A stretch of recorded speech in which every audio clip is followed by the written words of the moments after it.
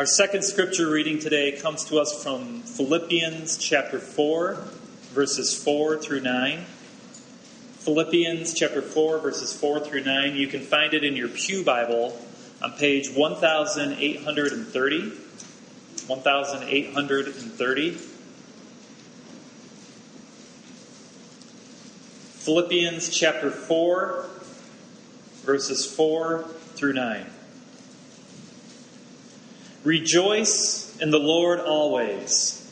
I will say it again, rejoice. Let your gentleness be evident to all. The Lord is near. Do not be anxious about anything, but in everything, by prayer and petition, with thanksgiving, present your requests to God, and the peace of God, which transcends all understanding, will guard your hearts and your minds in Christ Jesus. Finally, brothers, whatever is true, whatever is noble, whatever is right, whatever is pure, whatever is lovely, whatever is admirable, if anything is excellent or praiseworthy, think about such things. Whatever you have learned or received or heard from me or seen in me, put into practice, and the God of peace will be with you.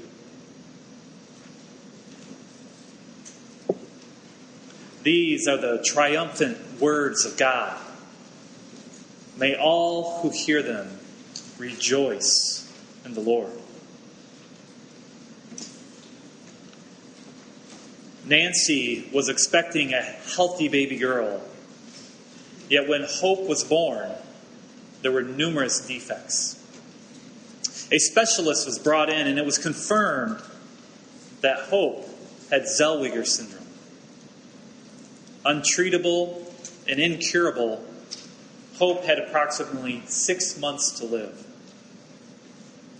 When Nancy left the hospital, she wasn't bringing Hope home to raise her, but to help her daughter die. How does someone like Nancy rejoice in the Lord? Often we confuse joy with happiness. As I was telling the children, happiness stems from the word happenstance. It is that good feeling you get when circumstances go your way. You get an A on your math test and you feel happy. Your team scores the winning touchdown and you feel happy. You get a raise at work and you feel happy. Technically, a mother of a newborn should feel happy because of the birth of her child. Yet when you get the news that this newborn has Zellweger syndrome, suddenly that happiness turns to grief, and rightly so. Joy, on the other hand, is quite different. Joy doesn't come from the environment around you. It is much deeper than that. Joy stems from a solid promise of hope. It is like that newly engaged bride that looks longingly towards her wedding day. Listen to what C.S. Lewis thought about joy. All joy reminds.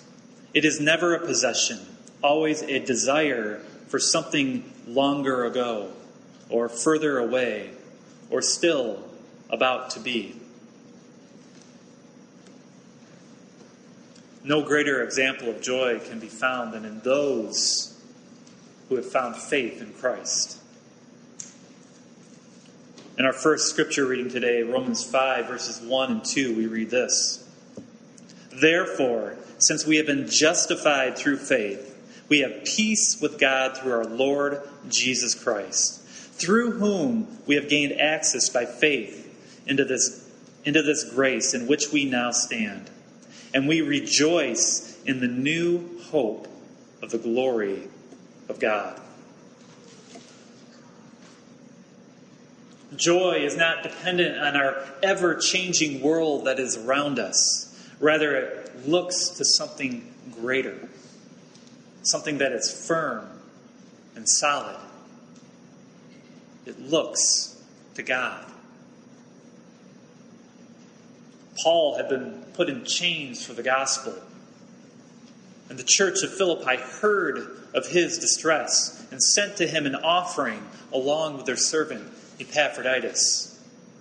Epaphroditus informed Paul of the persecution that the church was facing and the fact that they were struggling to maintain unity. So in Paul's letter, he encouraged them to stand firm in the Lord. They shouldn't back away from proclaiming the true message of Christ. And he challenged them to be unified by putting the needs of others ahead of their own needs. And remembering that it was Christ who united them in the first place. And now, Paul gives to them this command. Philippians 4, verse 4. Rejoice in the Lord always. I will say it again. Rejoice.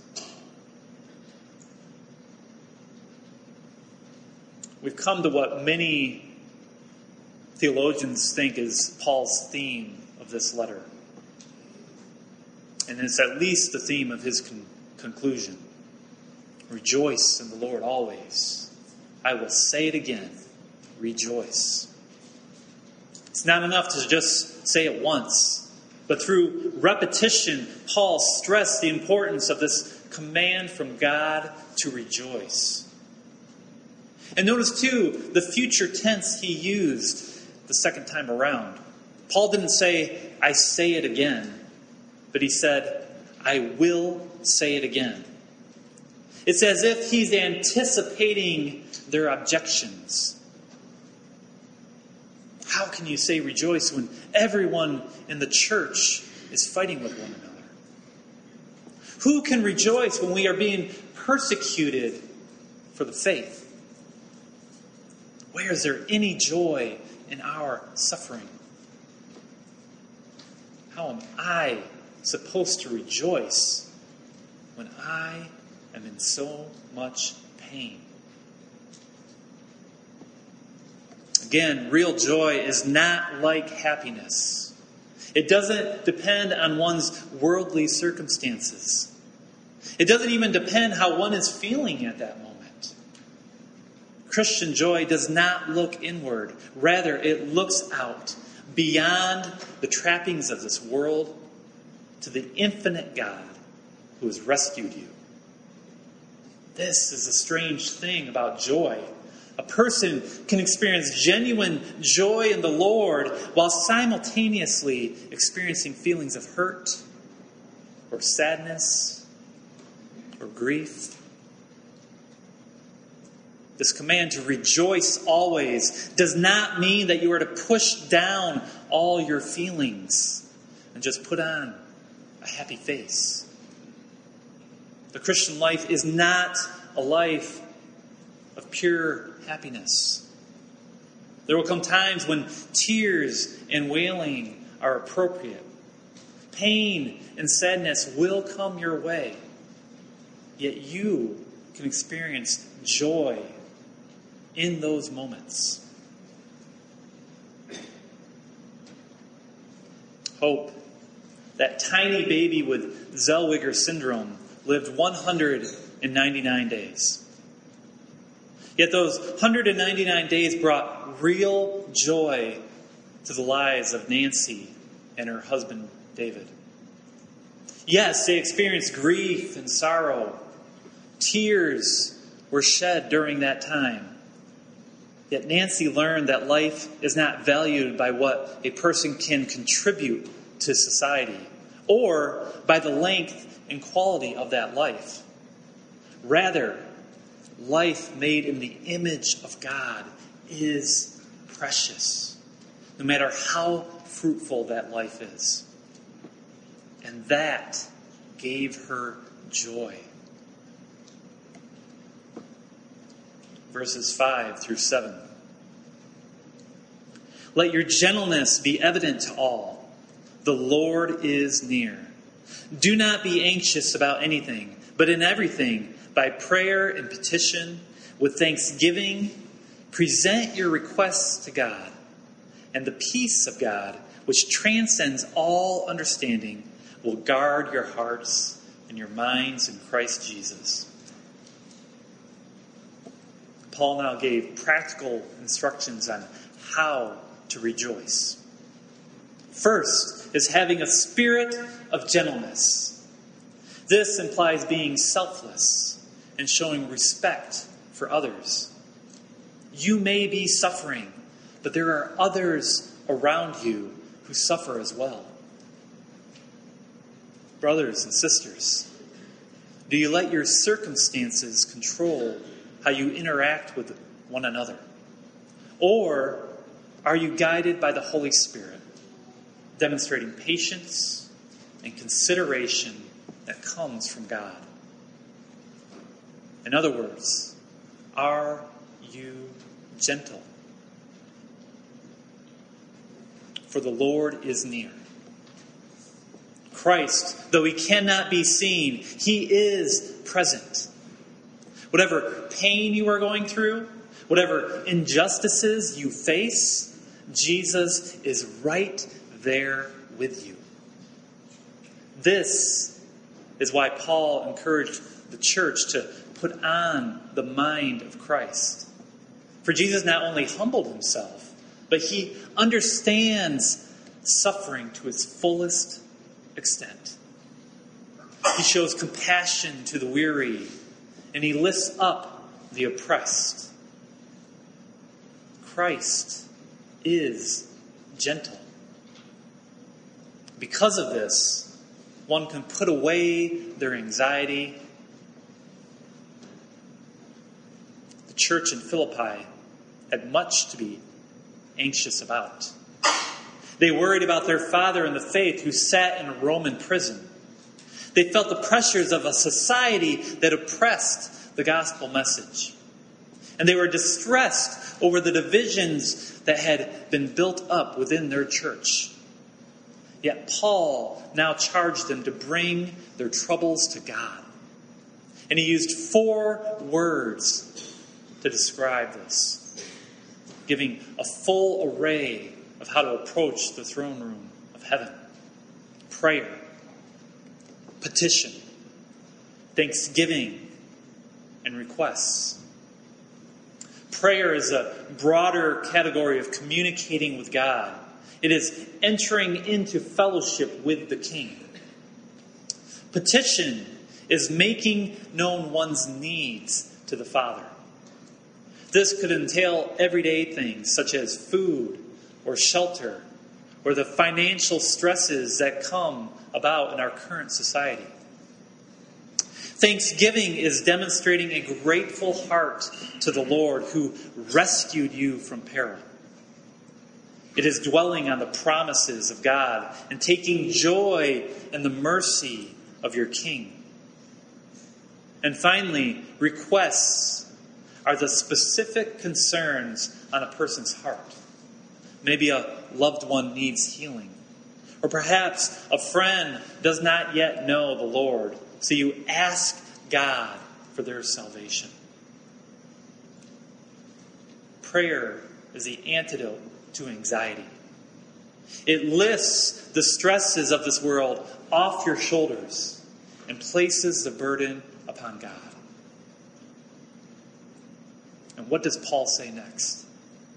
And the peace of God, which transcends all understanding, will guard your hearts and your minds in Christ Jesus. Once your worries have been given over to God, he returns to you his peace. Peace is anxiety's opposite. It makes no sense how a person can be at peace while undergoing turmoil. Yet God is able to do such things. It transcends our understanding. A person such as Paul, who had lost his freedom and was behind bars, he could experience genuine contentment simply because God had lifted his worries. Jesus was guarding his heart and his mind with his peace. When life makes no sense at all, God's peace acts like a guardian angel over the souls of those who come to him in prayer. Verses 8 and 9. Finally, brothers, whatever is true, whatever is noble, whatever is right, whatever is pure, whatever is lovely, whatever is admirable, if anything is excellent or praiseworthy, think about such things. Whatever you have learned or received or heard from me or seen in me, put into practice, and the God of peace will be with you. Paul now instructed the church on genuine positive thinking. This isn't the false teaching that you get from the likes of Joel Osteen or Joyce Meyer or Oprah, or from best-selling books like The Secret. They will tell you that your positive thinking and your positive words will bring out positive outcomes in this life. Paul has no such illusions. He does not think that his situation will change just because he thinks positively. Rather, he is lifting his mind above the fray, focusing on things that are from God. And there are 8 categories to dwell upon. First, whatever is true. Truth can be found in God's Word. It is from there that one learns of God's covenant promises and the true path of salvation that brings you joy. Second, whatever is noble. If anything is honorable or deserving of respect. Third, whatever is right. Things that are just and correct. Next, whatever is pure. Things that are holy, set apart for God. Fifth, whatever is lovely, attractive, according to God's definition of beauty. 6, whatever is admirable or commendable, those things that you can proudly be associated with. 7th, if anything is excellent, those things that achieve a high standard. And finally, if anything is praiseworthy, the most praiseworthy thing is your Creator God, who gives and sustains all life. This is true positive thinking, dwelling on those good things that come from your Father in heaven. And did you notice that all 8 perfectly describe your Lord? Jesus is the truth. Jesus is noble. Jesus is right. Jesus is pure. Jesus is lovely. He is admirable. He is excellent. And Jesus is praiseworthy. These are the virtues that describe your God. And they are the virtues that should describe his people as well. So let your minds dwell upon Christ. You see, to rejoice in the Lord, it is not enough to act with gentleness. And it is not enough to give your anxieties over to God through prayer. But one must have the right frame of mind as well. As Paul said in Romans 12, verse 2, do not conform any longer to the pattern of this world, but be transformed by the renewing of your mind. By dwelling on these 8 categories, by dwelling upon Christ, God will transform you into his likeness. This is how Paul learned to rejoice, even while sitting in a prison cell. Now he called upon the church in Philippi to do likewise. They were to follow his example. As his disciples, they were expected to imitate him as he imitated Christ. By doing so, the God of peace would be with them. When one lives in God's will, no matter what their circumstances may be, they will live in peace. And they will be able to rejoice in the Lord. Nancy and David went through medical procedures to make sure that they would no longer be able to have children. Despite their efforts, about a year and a half later, Nancy found herself pregnant again, this time with a boy. He too had Zellweger syndrome. God had once again asked Nancy and her husband to go through the pain of bringing a child home to die. Gabe was born in 2001 and lived 183 days. This time, God had only given them 183 days to love and cherish their precious little gift. Gabe and Hope, brother and sister, are now buried next to one another in the same funeral plot.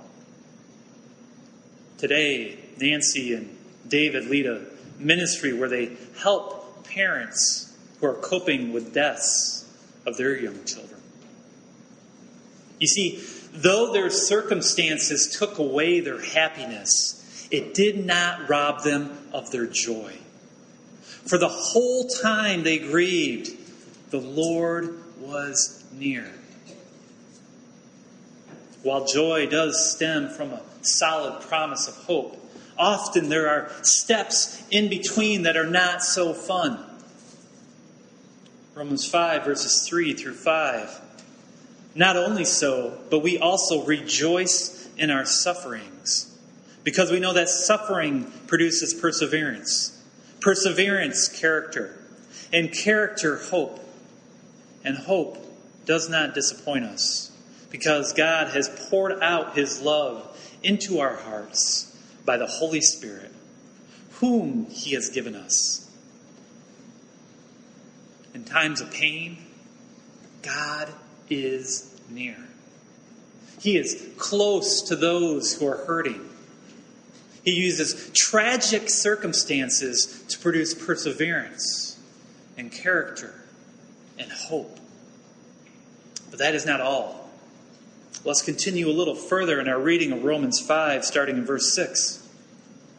You see, at just the right time, when we were still powerless, Christ died for the ungodly. Very rarely will anyone die for a righteous man, though for a good man, someone might possibly dare to die. But God demonstrates his own love for us in this: while we were still sinners, Christ died for us. Since we have now been justified by his blood, how much more shall we be saved from God's wrath through him? For if when we were God's enemies, we were reconciled to him through the death of his Son, how much more, having been reconciled, shall we be saved through his life? Not only is this so, but we also rejoice in God through our Lord Jesus Christ, through whom we have now received reconciliation. Dear friends, real joy comes from knowing that Jesus paid for it all on the cross. Every sin you have committed, every transgression against God, he has reconciled you to the Father. True joy comes to you by setting your gaze upon the glory that is your God. So yes, you can rejoice in your sufferings. For Christ suffered for you, and Christ suffers with you. Rejoice in the Lord always. I will say it again. rejoice. Let us pray. Father, we ask that you fill our hearts with joy. As we go through life and it beats us down, we know we can look to something that is more solid. The hope that we have in you. We look to your Son who died on the cross for our sins. We look to your Holy Spirit, our comforter in times of misery. And we look to you, our Heavenly Father, for you have adopted us into your family. We praise you and we thank you. More than that, we rejoice in you. We pray this in Jesus' name. Amen.